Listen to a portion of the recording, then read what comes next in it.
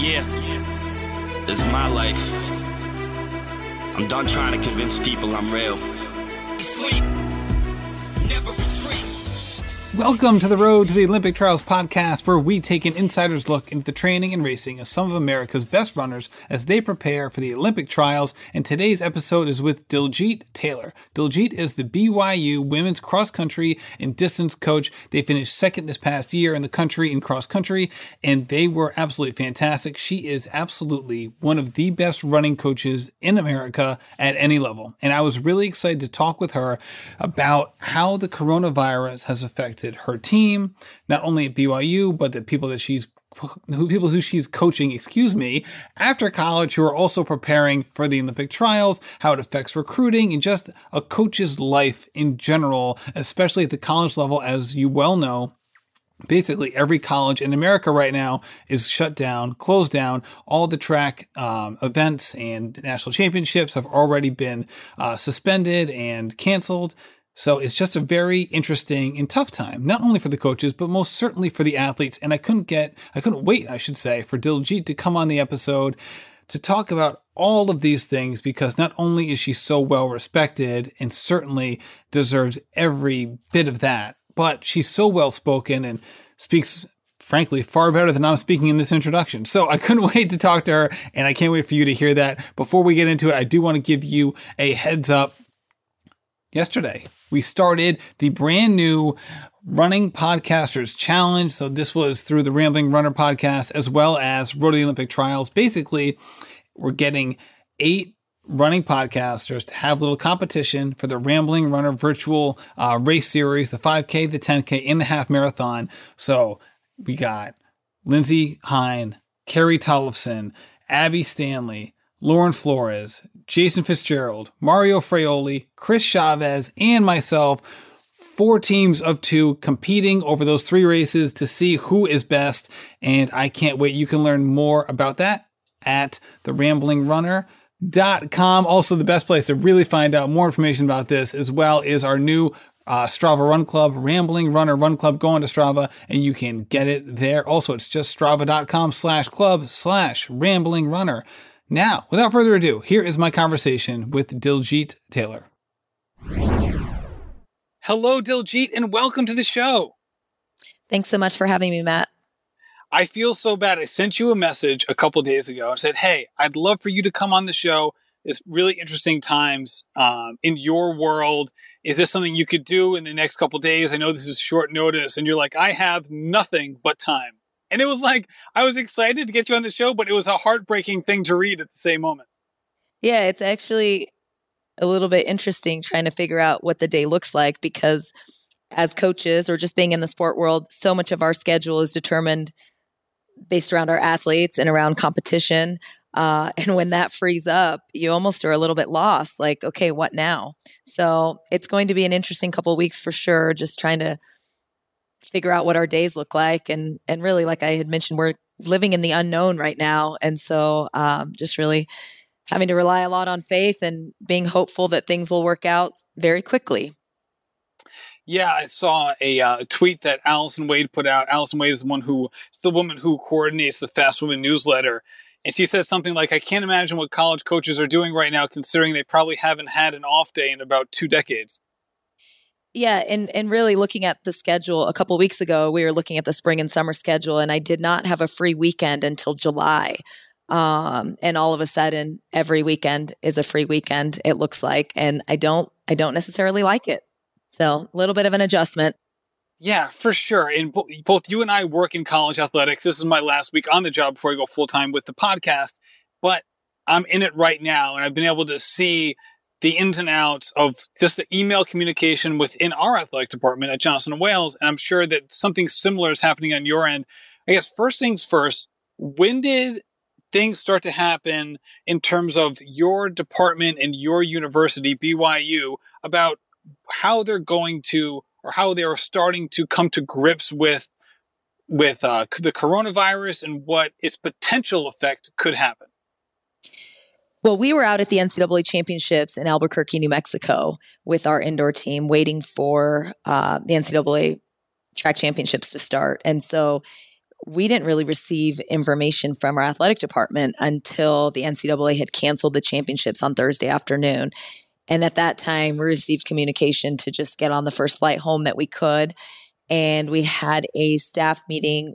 Our administrators have been on top of this. I feel like they've done a really good job of communicating with us coaches as to what this looks like, but it's changing so rapidly that I feel like we're going to be continuing to get daily, if not hourly, updates about what this looks like for our student athletes and what the school system looks like and what is remaining open and what is closing, what they expect from us as coaches.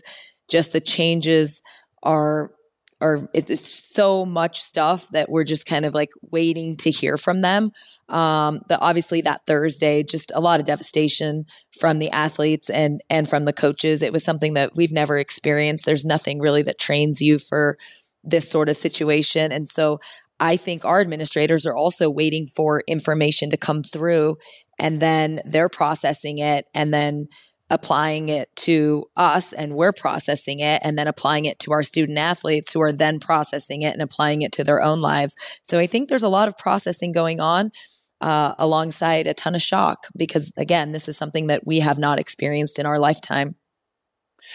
And as a coach who's trying to, look ahead and set schedules and prepare their athletes or student athletes for all the things that could be on the horizon, how much were you looking at just the broader landscape of the virus and the potential pandemic and all of those things, and trying to figure out on your own, like, okay, what are the potential outcomes here? And what, if I can prepare myself, what I should be preparing myself and my athletes for before like the initial announcement came down about the indoor meet, and then later on about all spring championships and the like? Well, I'm a little bit of a germaphobe anyways. And so I had my athletes, some of them were wearing masks when we traveled to Seattle back in January, and really practicing hand washing, don't share food. Don't share drinks, don't give high fives. We're going to do elbows only. So we were taking the precautions of just naturally trying to keep everyone healthy. And that's something that is a little bit common as a coach when you're coaching in January, February, and March, because we tend to see a little bit of a rise in the flu season, and you don't want any of your athletes to miss out on practices or competition because of that. But this time I feel like we took it a step further with even just buying the masks and wearing those on the plane.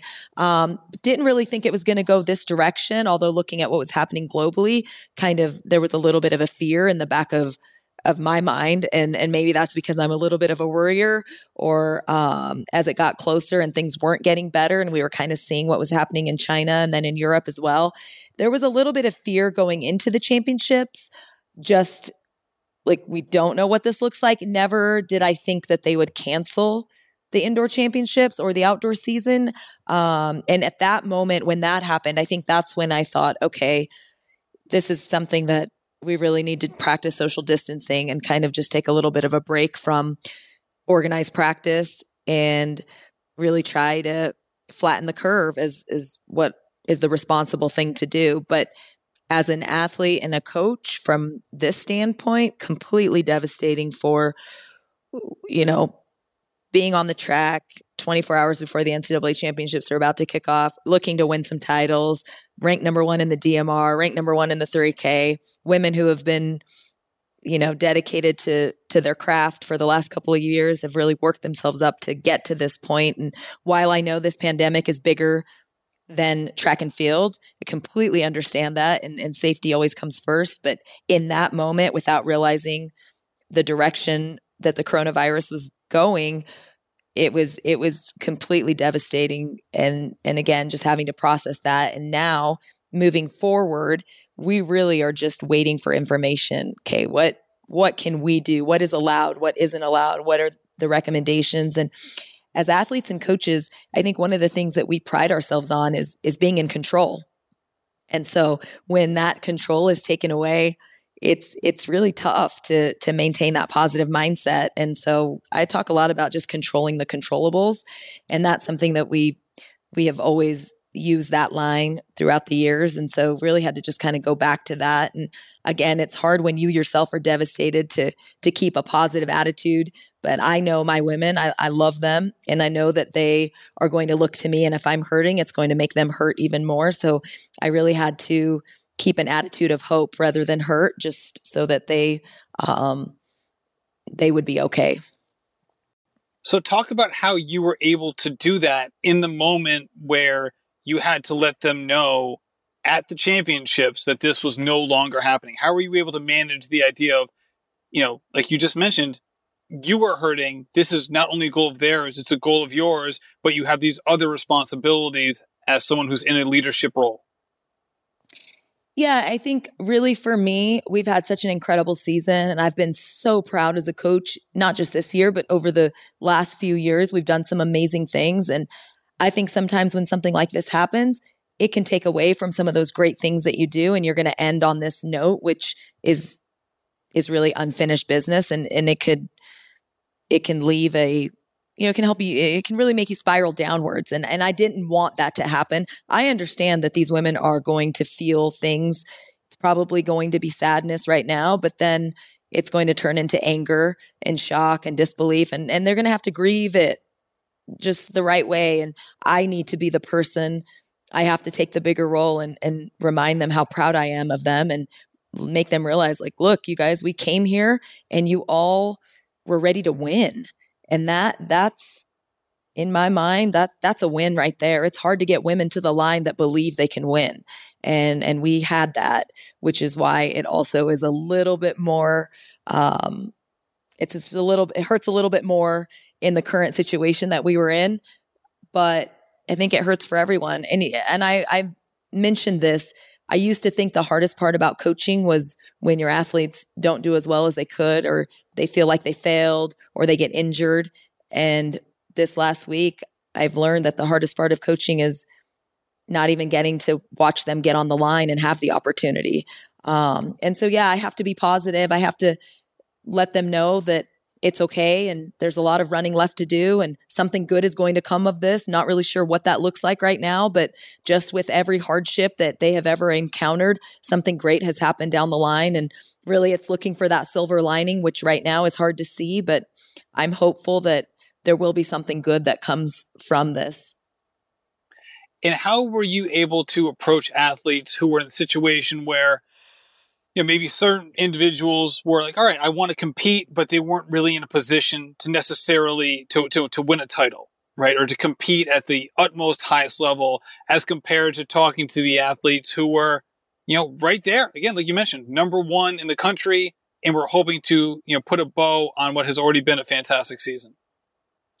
Yeah. So fortunately this year we decided to go all in with the two events that we were entered in, with the DMR and the women's 3K.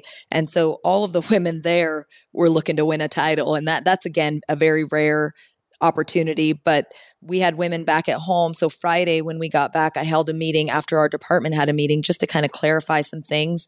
And we had freshmen who were waiting to put that uniform on for the first time. We had 50 or 60 seniors who were looking to go out. And I don't know that they're going to come back. And so again, this means something different for each person, but there were tears all around because it's just as hurtful. And I had to be the one, growing up in my house, we had a plaque that was, and anytime I go through something hard, I'm always reminded of this plaque, but there was a plaque above our kitchen. So you would see it every day.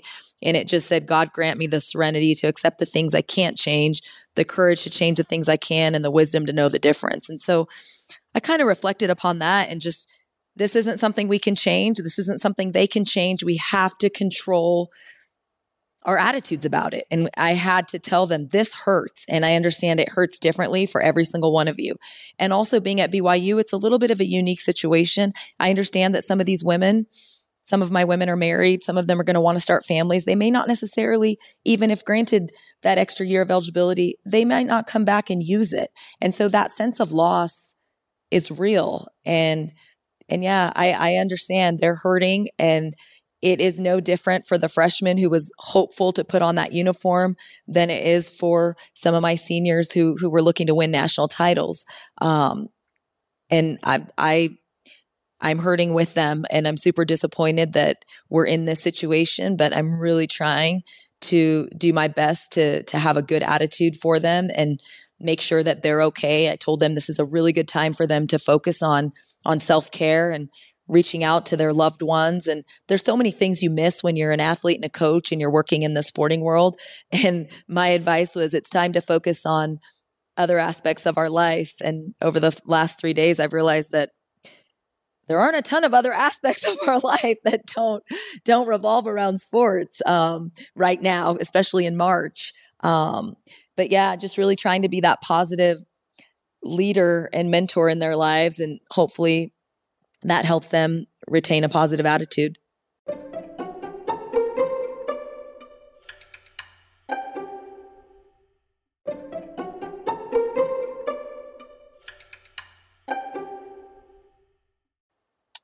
You said that beautifully, and the Serenity Prayer truly is a prayer for all seasons and all situations. And with that said, like you mentioned, you have student athletes that run the gamut. You have the true freshmen all the way to fifth year, sixth year seniors who are adults in every capacity, who have families. In addition, at BYU, you have a large portion of the student population who also is undergoing a Mormon mission of a year or two. Do you have any student athletes who are currently abroad, and how are you handling that situation? Yeah, we have a couple athletes who are on missions right now. Actually, the majority of our women just got back. So we have 3 that just returned. I have a freshman that was looking to go out this June. Again, that is going to look differently. We don't know what the church is going to do. I know right now the MTC is closed, and some missionaries are coming home early depending on where they're serving. And that, again, is we're a little bit of a holding pattern just to kind of see what that looks like. I haven't gotten word if anyone is being sent home, any one of our missionaries on the men's side or the women's side. So we'll kind of stay tuned for that this next week and see. It's a little bit scary to be out and maybe have to be in isolation, and you're already away from home. And so I can't imagine what those kids are going through. Which brings the next question up here, is that you're not able to have the kind of contact that you normally would with your student athletes. So how are you able to manage the communication on your end in a way that not only is timely and effective, but as compassionate and empathetic as it possibly can be? Yeah, we were encouraged to let some of our student athletes, if they wanted to go home, since school is remotely online, that they were able to go home. And I'm going to just do my best to reach out to them like I have been doing. We have a GroupMe where we all are posting things. Again, with social media, I think there's a lot you can do with FaceTiming and making sure I call them every week to make sure that they're in a good space. And for those athletes who we thought might need to talk to someone, such as a therapist, we've identified those athletes and made sure that they've been in touch. Because again, we hear the term sports isn't everything. And I certainly agree with that. In the bigger picture. However, for these kids, this is their everything. And sometimes going through the loss that they're going through right now, they need to reach out and talk to someone. And that's okay. That's not a bad thing. That's why we have some therapists here. And I think BYU does a great job. And we're trying to connect our student athletes that need someone else to talk to aside from me, to make sure that they're connecting with the right people so that they're in a good space mentally.